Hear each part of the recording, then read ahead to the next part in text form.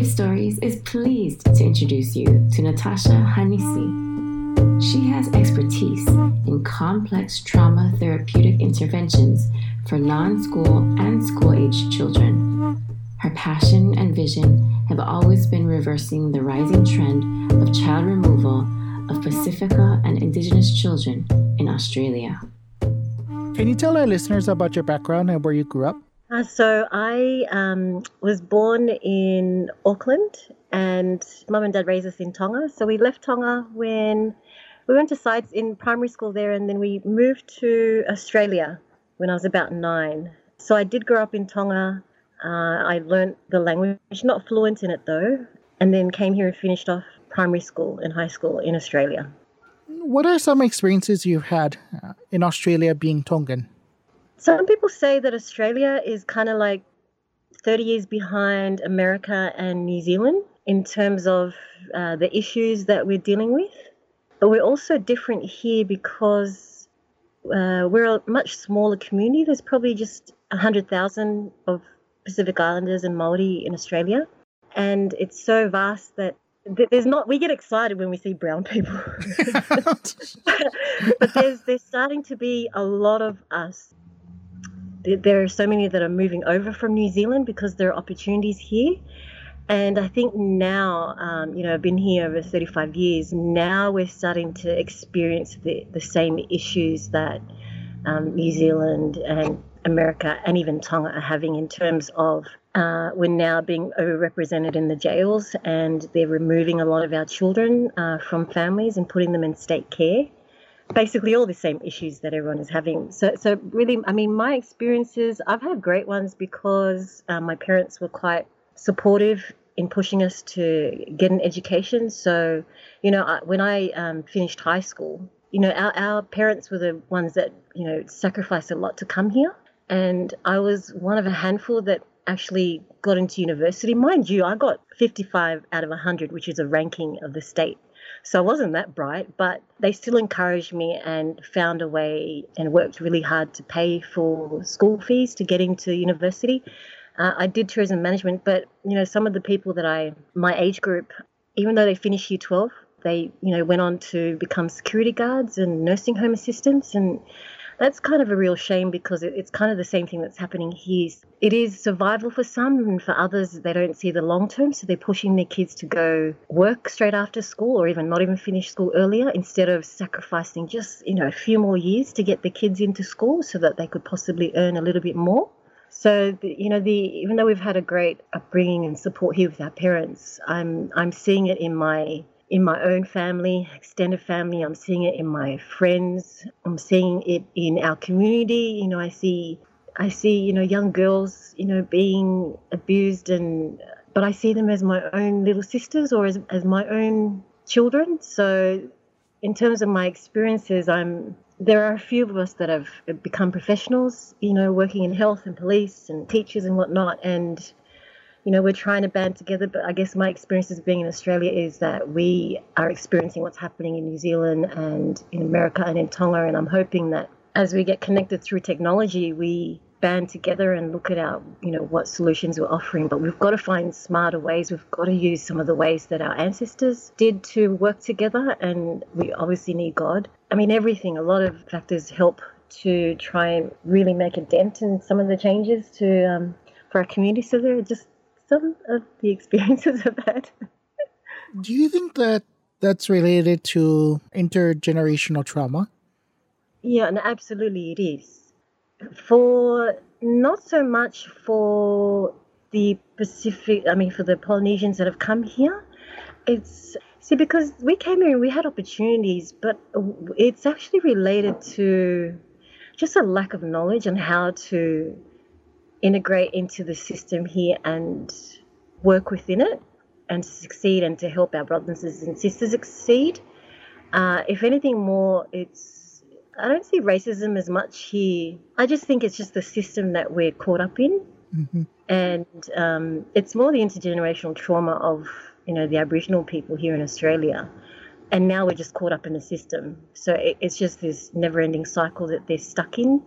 And so the crime and the poverty, now there's research showing that neglect is seen as poverty. Poverty is seen as neglect. So the fact that, one of our young parents who's, 22, 23, just had a newborn, had family issues, so they tried to go out on their own, rented a house. And so all they could afford is just the rent and a bed and a fridge. And, it was an accident and, with the child, but if we didn't act, Child Protection would have removed the baby. And, because they would have been seen to be neglectful of not providing a safe and caring environment for the child. But how can you explain that when they are working and they are they're putting a roof over their head and they have love? The fact that they don't have a pen to keep, it's crazy. So, yeah, a lot of weird stuff happening. Would you happen to know what is some of the statistics of Pacific Islanders being in the system? Look, I don't have statistics, but we're overrepresented. Like, same with the Aboriginals and even us. We're not even 1% of the entire population in Australia. It's like 25 million, something like that. But there are more of us Aboriginals and Islanders that are and Māori they're in the system, in the jail system. So, like, something's going on. And then they've also passed, it also has to do with the laws that they pass here. So one of the laws they've passed, I've forgotten what it's called, but it's they're basically deporting anyone who's connected to crime, but without due process. And so what they're doing is they're inevitably rounding up a lot of Māoris and they're returning them back to New Zealand. And a lot of them were born here or like their whole lives were spent here, and they're splitting families apart. And that is such a major issue right now, to the point, how ridiculous is this, Adam? There's an Aboriginal mother. His mother is Aboriginal from up north, and his father is Māori. And the fact that he, whatever it is, some minor crime when he was a young lad, he's being at risk of being deported right now back to New Zealand. Oh. So his mother's people have to go, fight for him, claiming their native title to their land and that he belongs to them to keep him here. Like, how can, but I understand that because this Australian government doesn't currently have a treaty. You guys in Hawaii at least are so lucky that you have a treaty. Well, I don't know the full thing, the background, but in New Zealand they have a treaty which the government also hasn't honoured either, and they're still going through that. They don't have nothing here. And so the fight is even bigger here. And that's why it's so important that not only we band together, but it is so important to know your history, and you have to know who you are and where you're from. There's a case, it's actually my colleague's mother, Alamein Emery, and she was, Kohanga Reo, if you've heard of it, was it's language nest is what it means. And when they revived the language back in Auckland, New Zealand in the 80s, it started from there, and they brought all these elders from around the country and they began teaching the little ones. And so Alamein Emery, Linda Tuhiwai-Smith, which, others may have heard of, academics, she's written that famous book, Decolonizing Methodologies. Just a handful of people began these kohanga reos to teach the little ones the language, the te reo Māori, and it birthed from there in the 80s to now, where they teach fluent te reo Māori from preschool all the way up to university. And at one point she was running kohanga reo as she was helping the families, whatever it was, but just didn't comply, and it was something minor, didn't comply with whatever it was with and so the government took her to court and basically shut her down. But she was able to, and she did so much help with the local community, with local gangs and whatnot, but she was able to get out of the court case because she was able to claim herself as an Indigenous person. She's from the Kingi Tana line, and there was the letter from the treaty that was written in the treaty era that was submitted as evidence, also to show how the court, which is under the Crown, the Commonwealth, did not have rights, especially to her as an Indigenous Ngāti Tūhoe woman. And so they couldn't convict her. That's why I'm saying it's so important that you have to know where you're from. You have to know your history. Not I'm saying everyone's going to get rounded up and thrown into jail, but these things are so important. It really is. Why do you think that there's a lot of Pacific Islanders, particularly in Australia, that are incarcerated? Is it because of drug use, or is it because of petty crimes, or do you think it's racial profiling? Look, it's racial. It's a mix of everything. It's bad everywhere, but when you have a record, when you look at your aunties and your uncles around you, and they're factory workers or they're security guards, there's no hope. You're only as good as what's expected of you. And so if you don't have a lot of great role models around to push you to do better and to play smarter and to develop, we've all got God-given talents and abilities. And if we don't develop that, but we just get sucked into the system of being idiots and, going out there and getting wasted on the weekend, and it's a nasty cycle that you can get caught in. And also, my parents' generation, they never communicated. They never talked to us. And yet, when you don't have parents who talk to you and also don't understand the system, they can't navigate and help you out of the system. Mm-hmm. Not out of the system, but how to navigate legally. Like, a lot of them get into trouble in the court now, and they don't show up, and it just makes it worse for them. And so they don't have knowledgeable people in the court system, or even in a Polynesian funded charity organization to help them work through it. There is one passionate woman, Lolita Tiedemann, that I know, who's doing that. She's studying law, but in terms of funded Pacific Island owned and operated organizations, there's not many, and if they are, they're busy arguing with each other. It's ridiculous. Yeah, anyway, the same issues that you have back there. Yeah, we have a lot of issues. But it's about recognizing that and stepping back from it and observing it and not getting sucked into it. Do you understand? Mm-hmm. And so when I talk to my 13-year-old son who's in year 7, I have to explain these things to him. Like, I talk to him like my parents never talked to me, but I explain to him how the things work and why, teenagers, his classmates act like that, and why the parents act like that. And when he experiences it for himself, he's like, wow, like, our parents need a lot of education, and then, we become young parents as well. They need a lot of education on how to be better parents, and also how to stop the abuse and to recognize it, and then also how to, we need to stop beating each other.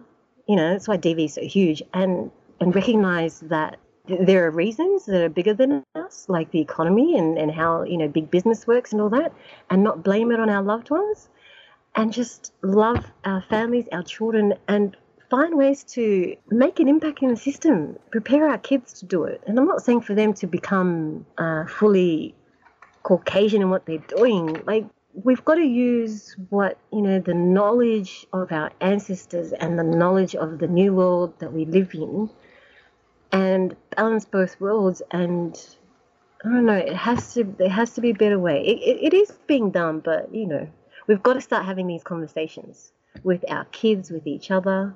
Why are there a lot of Pacific Islanders who are migrating to places like Australia? Because New Zealand, the economy and the pay is really low. And so there are greater opportunities here in Australia. I mean, they are raping this country. I don't know if you've heard, but in Northern Territory, 10 years ago, the government set up this emergency thing they called the Northern Territory Intervention, and they pretty much took away Aboriginal, and they're called Aboriginal Land Councils. That's so if you're in your territory, everyone in that community belong to that land council, and they manage it, and then they work together with the government. But the government pretty much went in and took over, and they based it on the fact that supposedly Aboriginal men and grandfathers were abusing children.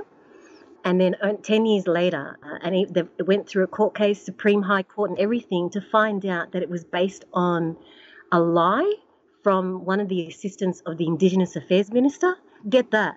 And how come it hasn't been reversed?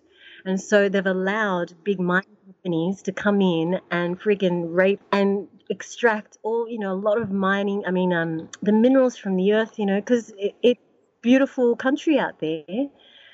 And then now the state's broke. And so there are a lot of men that do fly in, fly out. They call it fly in, fly out. And so they fly up there, they get $2, $3, $4 grand a week. Mm-hmm.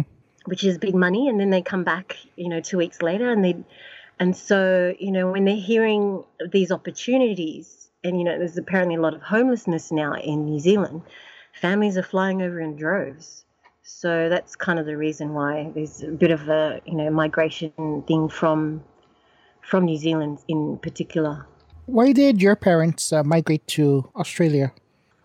Education. Really, that was it. Just to give us a better opportunity for an education. Most people know of Tonga as being the last independent Polynesian kingdom. Can you give our listeners a short background on Tonga? Sure. Yeah, okay. So the current king is King Tupou VI.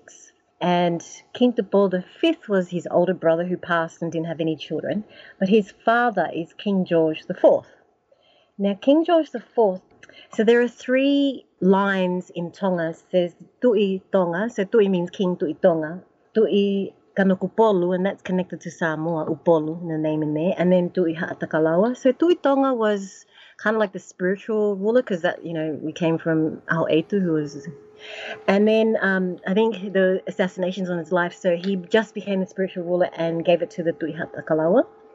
So King George IV's father had the Tui Ha'atakalawa line, and his mother had the Tui Kanokupolu line.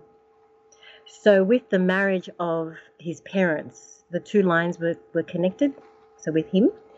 But then the Tui Tonga line, they don't have it. They got it from their mother, King George IV's wife. And so with the current reign of the family, all 3 lines are connected. And so that's who we have as our rulers in Tonga. And just, King George I, when he accepted Christianity in Vava'u, it's at the place called Powono, which means 6 pillars or 6 posts, I think. He dedicated Tonga to God.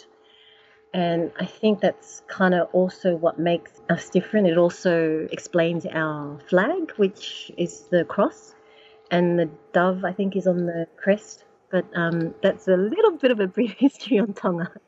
What are some connections that you know of between Tonga and Hawaii? I know that they've found petroglyphs is kind of like, the Egyptian hieroglyphics.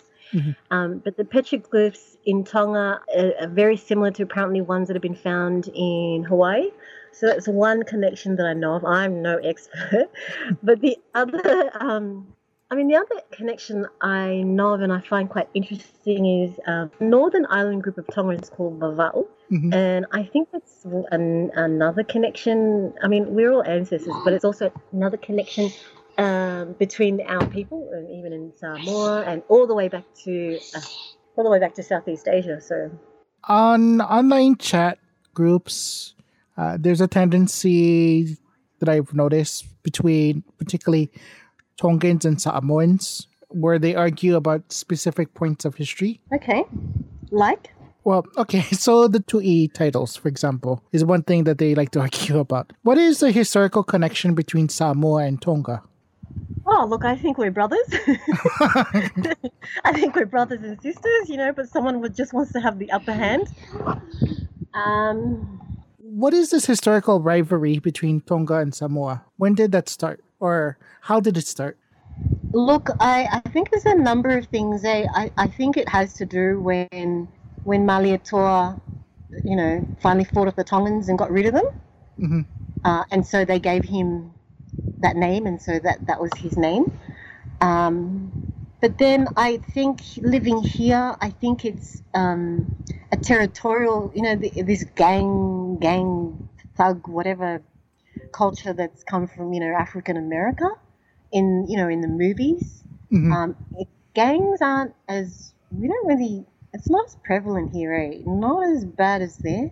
It has to do with that, and I think it's just young boys, who are quite territorial and don't have male role models around to teach them how to be good men, mm-hmm. instead of being, a man that really doesn't take care of himself and his own family and his community.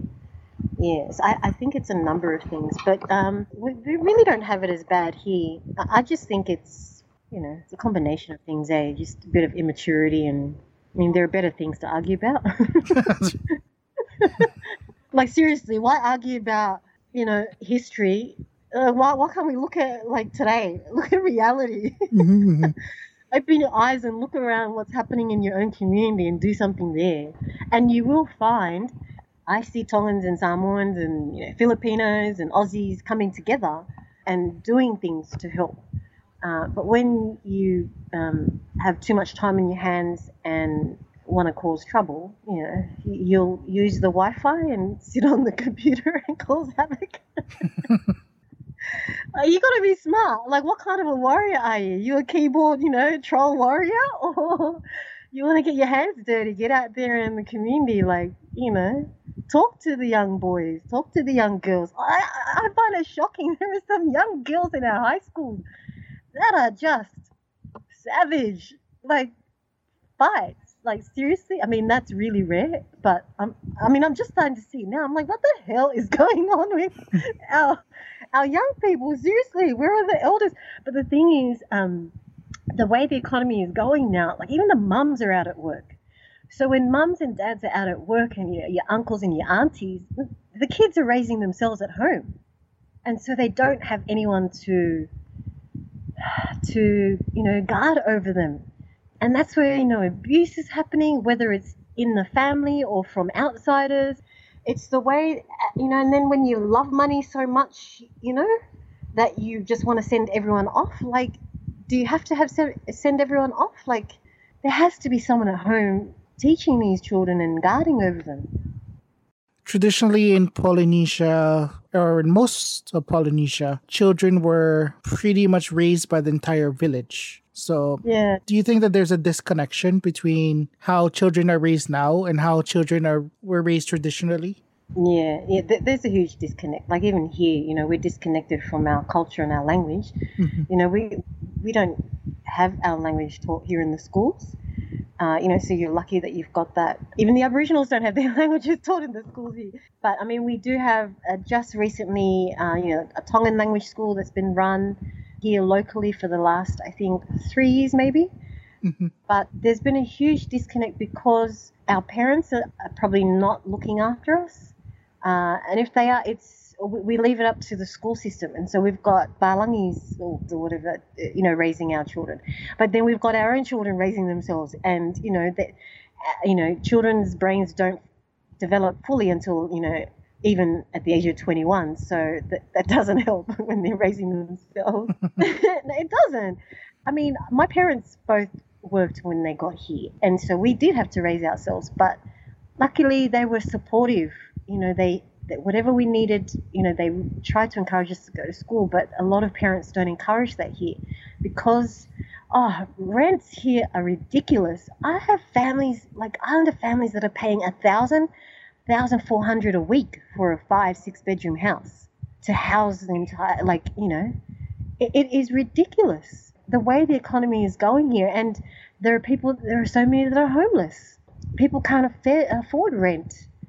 It is a nasty cycle. And so the services that are here at the moment aren't offering one that's fully tailored for our community, mm-hmm. with our own solutions and even with our own workers, because the research also shows that there's so much racism and bias amongst the Caucasian workers, the child protection workers, that they're ready to remove children of color than they are of, Caucasian children, like I mentioned before, due to poverty. And so the whole system is really against you unless you've got people who are knowledgeable on the laws and the regulations and how because each department has their own system and laws. The Department of Health, police, juvenile justice, education. So, but then you find a lot of our Islander workers get burnt out because they're often working outside of their normal job, going in aid of these families, working long evenings and weekends, not with their own families, to try and save these kids and families from being torn apart. And so one of the things that I did is I went in to get the license because I couldn't trust it. Well, I'm a pre-K teacher. I did my bachelor's in tourism management, because my parents were in tourism. And then I wasn't really interested in it. And then because I saw all the crap happening in our community and really seeing how you needed to intervene at an early age when kids were babies. And they say when you help children between the age of 0 to 8, then they don't get affected. The trauma doesn't affect them. But after that, it's harder. And so I studied my Bachelor's of Early Childhood. I was one of the rare ones, and that's why I really support people get into early education. There's hardly anyone. But for people to get their education, but also go in and be a pioneer and start a business, start a charity, whatever it is, like try and provide solutions. So what I did is I got my license to be a children's service. And so we took care of your kindergartens, but home-based. Mm-hmm. And so that helped us because our educators were able to teach the language, which you wouldn't get in a mainstream preschool. And so that was our way of families being self-employed and at the same time raising, children in our community, and then being able to pass on the language and the culture. I've also gone in and got a license to work with the children from child protection. So this is kind of the stage, it's early intervention, meaning before they legally remove them, where it's just kind of too late, when the problems are starting to happen. So we care for the children if need be, but we also casework with the families to try and restore the children and the families together to a point where they're healthy. So I'm only one, but there are a few people that are having a go. And so rather than being the workers for the state, go start not-for-profit, go start a business and have a go. And here in Australia, no one else is doing it. I think I'm the first Pacific Islander that has this license in child protection, but there's so many Māori and Pacific Islander child protection workers that work for the state, that work for agencies that, ripping off our children and, abusing them. So become the provider yourself. There's so many solutions to all the issues, whether it's the environment, whether it's education, whatever it is, but we've just got to use our brain and go and get an education and work with others. And mind you, I have like a best friend who has never finished school. She's the smartest woman I know. So it doesn't mean that you have to finish school either, but you have to find other people who are passionate about what it is that you love to do and stick with them. There's a reason why you end up being really best friends with people. Mm-hmm. And this lady, I've been best friends with her for 10 years, and we're now to a point where we can now go into the system and make an impact. But that's what I'm saying. You've just got to find other like-minded people, have a vision and stick to it. You've got to go in and make a difference somehow. So, what can parents do while their child is still under 5 years old that would help them navigate into the system? Okay, it depends on where in the system. Are they, as in they've just been flagged by child protection, or hopefully it doesn't come to that, but what I mean is, what techniques or steps could parents take to better adjust their children who are going to be entering into kindergarten or year 1? Okay. Look, I would recommend them getting at least 2 days of preschool kindergarten, because then that'll allow them to develop relationships with the teachers and learn. Kids are so capable, but if you have a school that teaches your language and the Hawaiian language, you need to put them in there. They need their cultural identity and as much play as possible. Play. In the out in the park, the beach, not inside, not with plastic toys, out in nature. Your kids will develop physically, mentally, socially, obviously with other kids, but that is honestly the best preparation you can have for your children. And the reason why I say that also is because it comes from, that's what we did back in the day, but the top education systems at the moment, that is coming from Finland, for example, because they have what they call the forest schools. So children, kindergartens, their classroom is the outdoors. They're out in the cold jackets in the snow, And they are learning to play out in the snow, play out in the summertime. They're learning to climb trees, so they're learning to take risks. I mean, the adults are there to facilitate, but they're so healthy because they're getting vitamin D.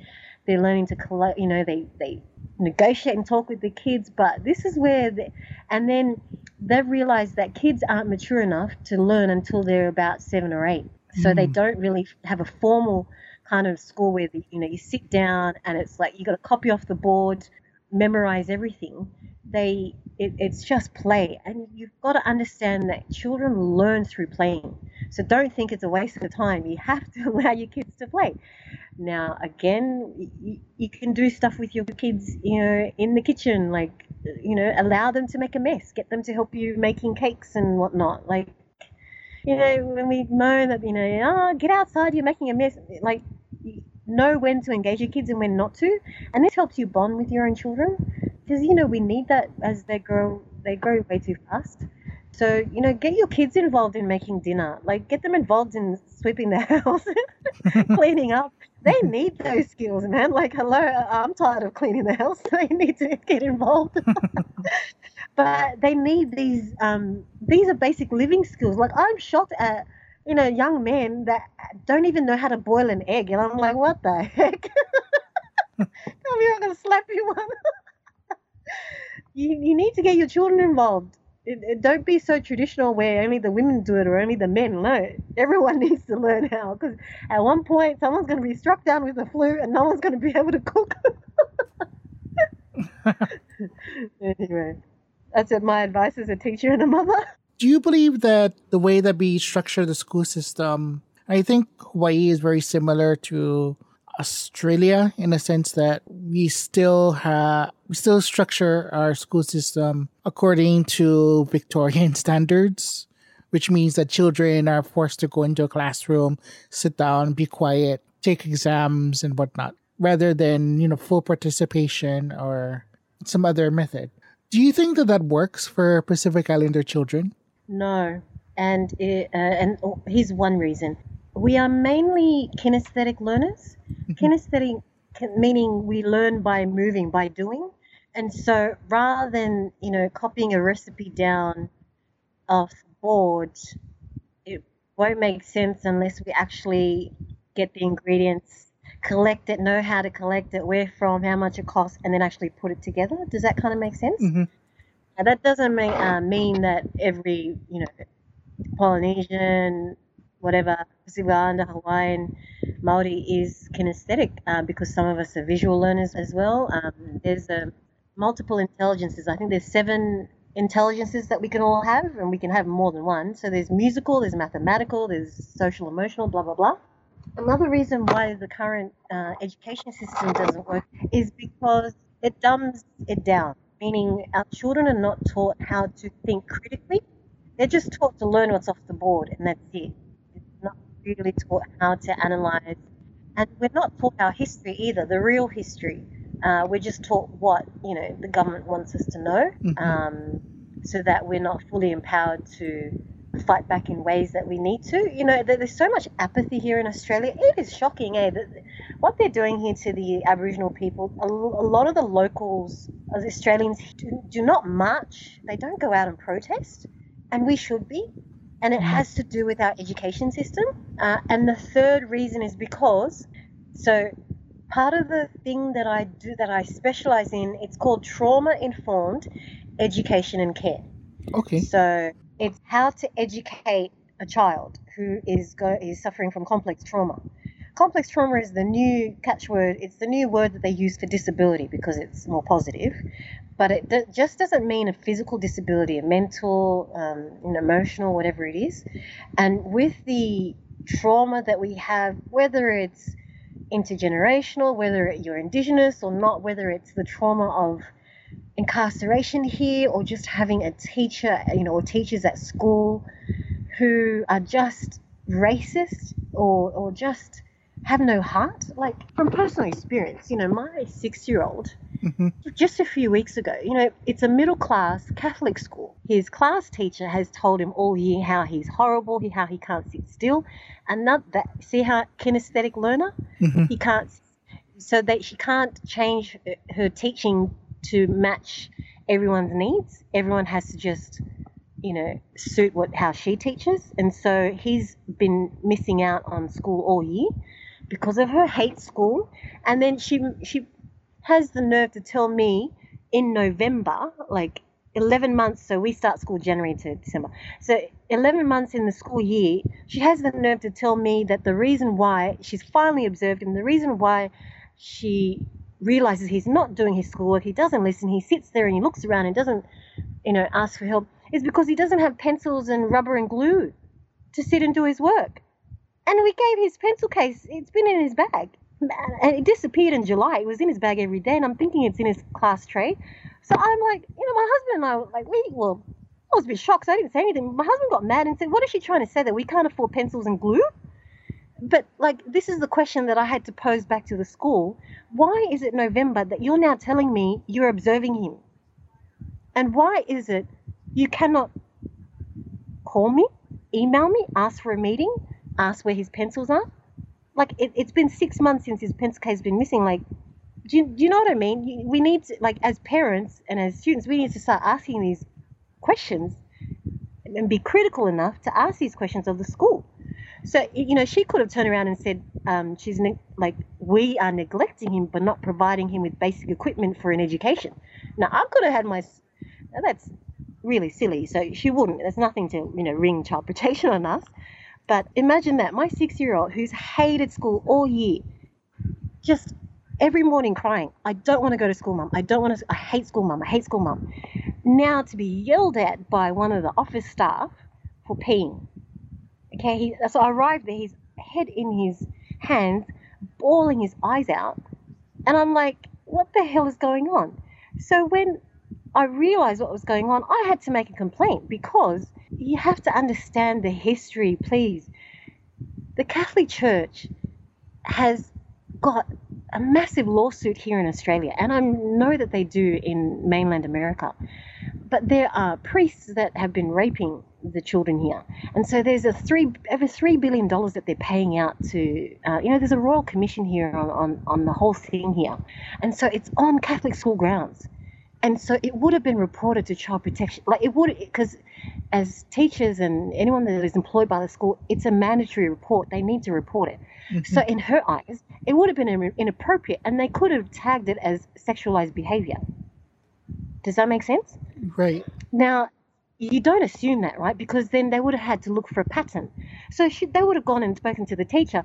Oh, yeah, they've neglected him because she hasn't provided, pencils. And do you hear me? Do you hear me? Mm-hmm, mm-hmm. And so then they would have asked the teacher, what's he been like all year? So in the beginning of the year, she doesn't see from his eyes. He hates her because she just doesn't. She's not loving. She's a strict teacher, and he needs a strict person, but she doesn't know how to teach with complex trauma.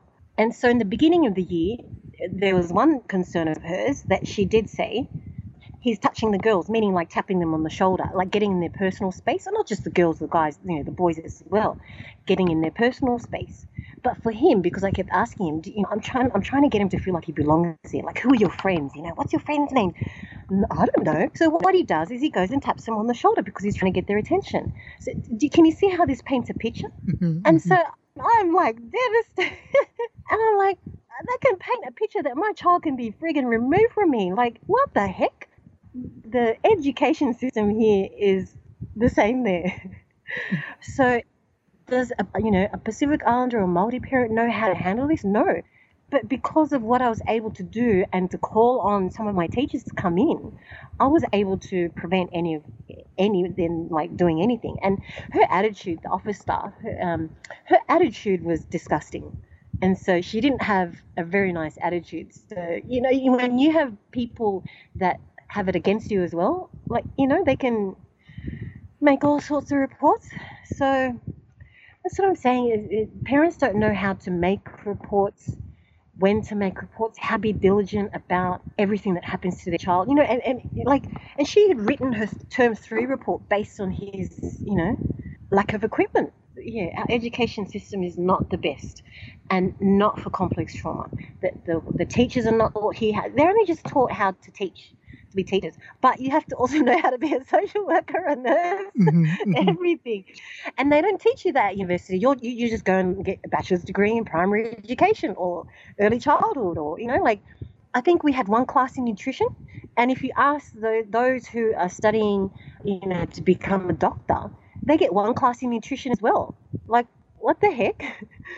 Nutrition is a major part in our children's ability to think and concentrate in class. So that's what I'm saying. The way the education system is set up does not work. Like, I find I have to go get several degrees just to be able to be taken seriously. Like, even now I'm contemplating, I got accepted to do my Master of Special Education. And, you need that to get your foot in the door. What are some of the signs that your child has trauma-informed, complex trauma? What's the term that you used? Yeah, complex trauma. Complex trauma. Yeah, the signs are if they've got a speech delay. And look, any situation where you haven't been present as a parent when the child was there, it could have been a job situation, and so you're focused on just trying to earn money, right? And the second priority is like feeding the kids. You know what I mean? I mean, they're not like, they're beautiful kids, but so it could be a speech delay. It could be tantrums that are just they can't control their tantrums, and like at the snap of a finger they go from hot to cold. It could be just withdrawn. But parents will know, and if schools are implementing this trauma-informed education and care thing, which maybe your Kamehameha school should look into, it's called the Adverse Childhood Experience, ACE survey. And so rather than blaming the kids, when they come into, your class and, they're causing trouble, rather than saying, look, you're being, naughty again, you ask them, and it's the same thing you ask parents, what happened to you? Because obviously something has happened to the child for them to act like that.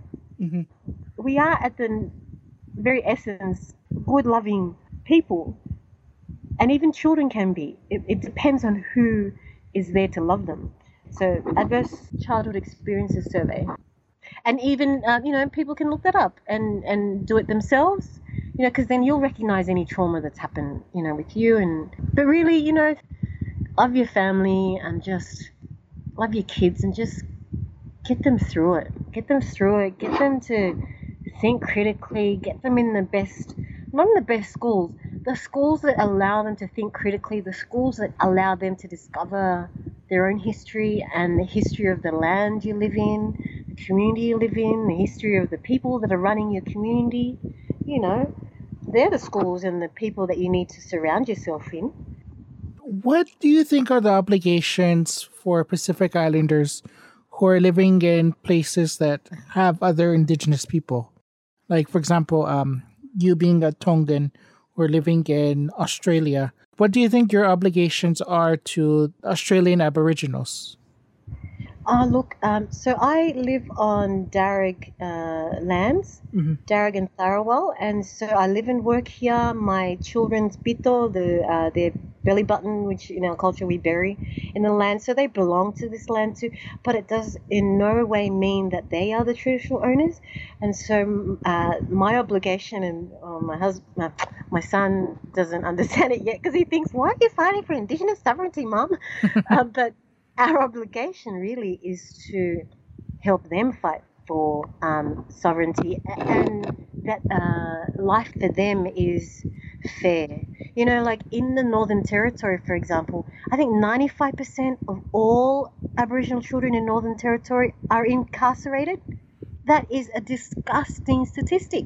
I don't think it's as bad in the other states, but so I can't sit by and allow them to be treated poorly and turn a blind eye. So the work that I do is, selfishly, it's for our people, but I know that it will work for Indigenous people.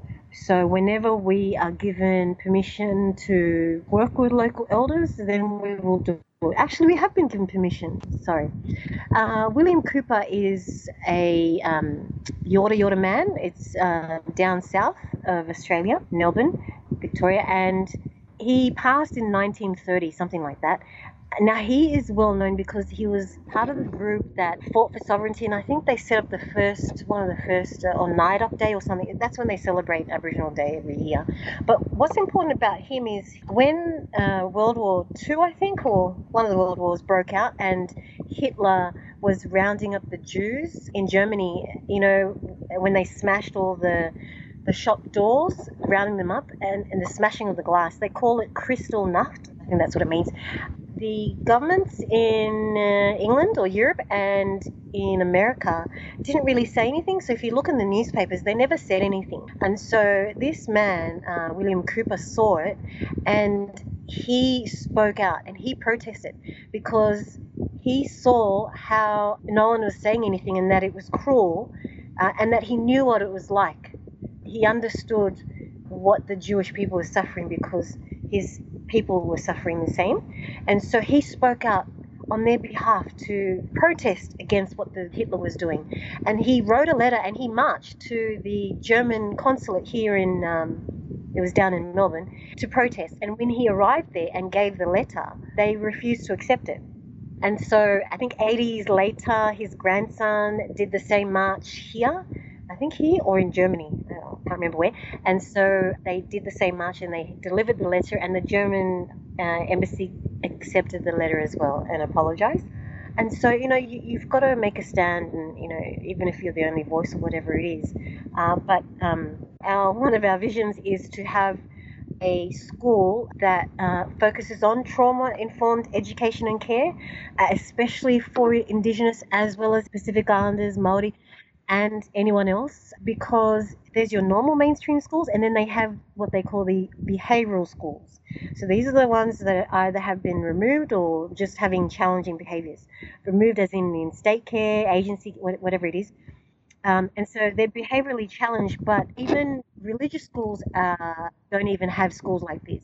It's just the state government, and then they don't offer a trauma-informed, culturally responsive approach to educating these children. And so we're like, well, if the government's not going to offer it, well, we've got to find a way. And so it's been 2 years. The grandson has agreed to allow us he's given us the honour of naming a school after him. So it's called the William Cooper School. We're a public company limited by guarantee. It's not for profit, but we haven't been able to submit our application, but that's okay. God will provide, because we need land, and it'll come through. As we move through this world, we find other people, that have similar visions, resources, passions. So, we just spread the word and, work together, and, things will happen. But no, the education system, whether it's mainstream, behavioural, even in preschool, they cannot cope with children with disabilities and children with complex trauma. And it's all profit for them, even in preschools, like they don't want any kids that have behavioural or disability, So, like, what do you do when you're a family with a child with complex trauma, which a lot of us have, and with a disability? Hello, we've got to create our own system. No, that's true, though. I think special education here, there's a lot that needs to be improved. And, yeah. But how does it work there? Because, in New Zealand, they've got full immersion schools all the way to a university, but they don't have disabilities, eh? Like, what? So apparently we're advanced here in terms of you can do a bachelor's and a master's in special education here, but there, I think maybe there's only one, and it's a master's. But it's also, again, how the system is set up, because when there's the Ministry of Education in New Zealand, and then there's the Ministry of Health or whatever it is, and so if they've got a disability child or someone from social services, you need funding, so they can't combine the funding, and so they just say that's a health or a social services issue. And then government departments, obviously it's bureaucratic, it's really hard to work together, so it's hard for them to work together, and that's how complex. So where they're stuck in New Zealand at the moment is because they cannot move past where they currently are in full immersion to complex trauma. It's because also how the current system is, the government and the funding structure is set up, but it's also how the funding, the Ministry of Education, whatever it is, even their full immersion, apparently when they advocated for full immersion and got it legally and they've got their own department, they still have to report to the Crown. So they're still begging to the Crown. Whereas here, we're trying to go around that. Like, yes, we're trying to set up the William Cooper School, but now we are connected with another Indigenous group here in Australia who have set up their own sovereign government. They want to have their own education school. And so why do we want to report to the Crown? Help them set up their own school so that they report to themselves. That's true self-determination. Like, why do we have to play the game? Play the Western colonization game? Like, think. Why are you being told that's the only system that you need to, use? Like, if it's not working, set up something else. So we're really excited because the reason why that should work here is because they're not going to the Crown. Whereas that's where New Zealand is stuck at the moment because they're still kowtowing, like, yeah, we're full immersion, but they're still kowtowing to the government, to the Crown. And they're still stuck to the structure of the Crown where the funding is separated and they can't deal with complex trauma. So we look at what's happening around the world and we're like, well, we stand back. It may take a little bit longer, but we recognize what's happening in New Zealand and we don't want to play that game. Well, we'll try it another way. We'll try in the system, out of the system, a mix of the systems, like what works. We don't care. We want our kids to do well. But in a society where everyone does well, no one should be at a disadvantage. Yeah, we have a lot of issues here with that. Because, for example, we pattern our immersion school system actually after New Zealand. So, Sorry. There you go. I've just given you a history lesson of what's not working there. And this is from, my colleague is a product of Kohanga Reo, where it first started. Mm-hmm. And so she knows the ins and outs of where it hasn't happened there. She's primary teacher trained too.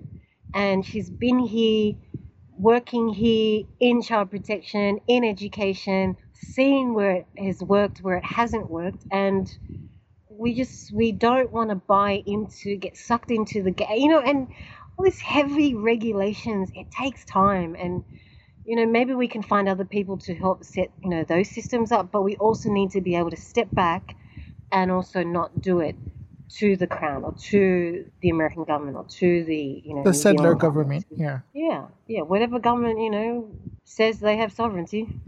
I mean, your own government, your own people have sovereignty too.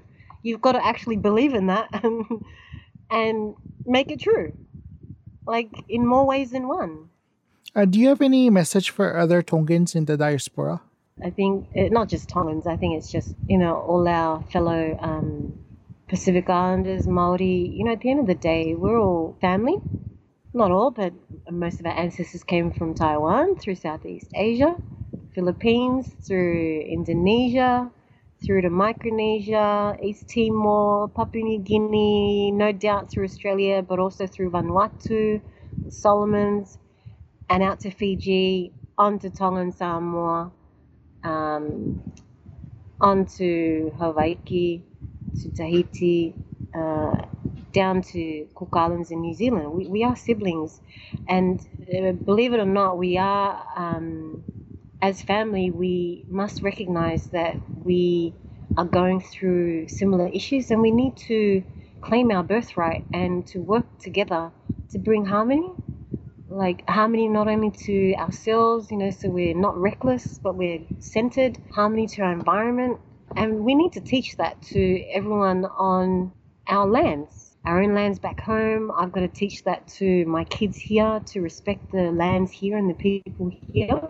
Otherwise, what's the point? We've got to open our eyes and learn, like sit and listen, listen to what others are saying. Don't be quick to jump at, Samoa and Tonga. It's rubbish. Like, we need to learn what the history, what's happening to the Hawaiians, why is it happening, what's happening to the Maori, why is it happening, what's happening to the Aboriginals in Australia, why, and just open your eyes and just educate your kids. You need to sacrifice what you can. Stop making it about the money and just try and get yourself educated and your kids so that we can make a difference somehow. Otherwise, what's the point? And that's really my message. And have fun while you're at it. I mean, have fun because there's so much beauty in our culture and history. Go back to the lands. You think that money's only made in the city? Go back to your lands. There's money to be made on your own lands too. Seriously, but in a way where you don't have to abuse your family and your community. It can be done. Be arrogant enough to expect that you can make a comfortable living and to be able to look after your family and your community. You have to believe that and find a way to get it done. And then life will be enjoyable. There was one more question I wanted to ask you. How has intergenerational trauma affected groups such as the Australian Aboriginals? One of the ways it's impacted them is just them presenting with different issues. So a lot of them get either diagnosed with autism, or it could be as simple as ADHD. Mm-hmm. They have developmental delays, and a lot of it is social, emotional, physical disabilities. They don't have the skills to be able to sit in a mainstream class where children that have no disabilities. And so a lot of cases, these children need assistant teachers' aides in the classroom. They need sessions with the school counsellor. They need art therapy. They have, in our public schools here, they have a lot of classes, special ed classes that cater for them. And so a lot of them are in these classes. A lot of them don't even know how to read. And because of issues happening with families, because families, they get caught up in crime or, racial profiling, and they're, taken into custody, they're dealing with those things. They have high anxiety levels, and so they aren't able to focus. Whether they get fed at home, whether there's enough food to eat, yourself, you get hangry. So they have temper tantrums, or they can't focus in the classroom. They aren't able to sit still. They aren't able to copy and follow instructions of what's happening off the board. It's a lot of these, you can tell, because they're just not able to sit in a classroom. Now, in a mainstream, middle class school, you have all the kids who are able to sit down and follow instructions and to be able to do the class. Now, you have a few that are misbehaving, and that's just hormones and whatnot, but they don't really cause trouble. They don't really have many issues at home. But in terms of special education in public schools, which a lot of them go to because they can't, like the school fees are like $80 a year, and they can't afford private schools, it's because they're dealing with these issues, and they have so many symptoms or issues that they present in the classroom that you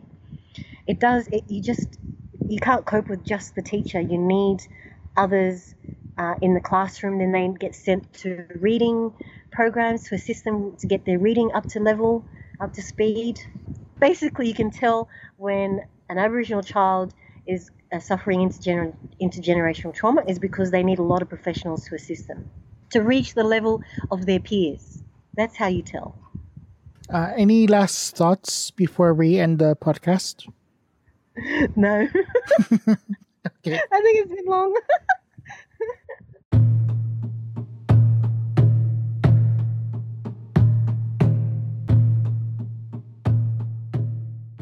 Thank you for listening to Native Stories. For those interested, please follow us on Instagram and Facebook under user page name Our Native Stories, and check out our website and subscribe to our email list at www.nativestories.org. Also, stay tuned for our mobile application coming out on Android and Apple stores soon.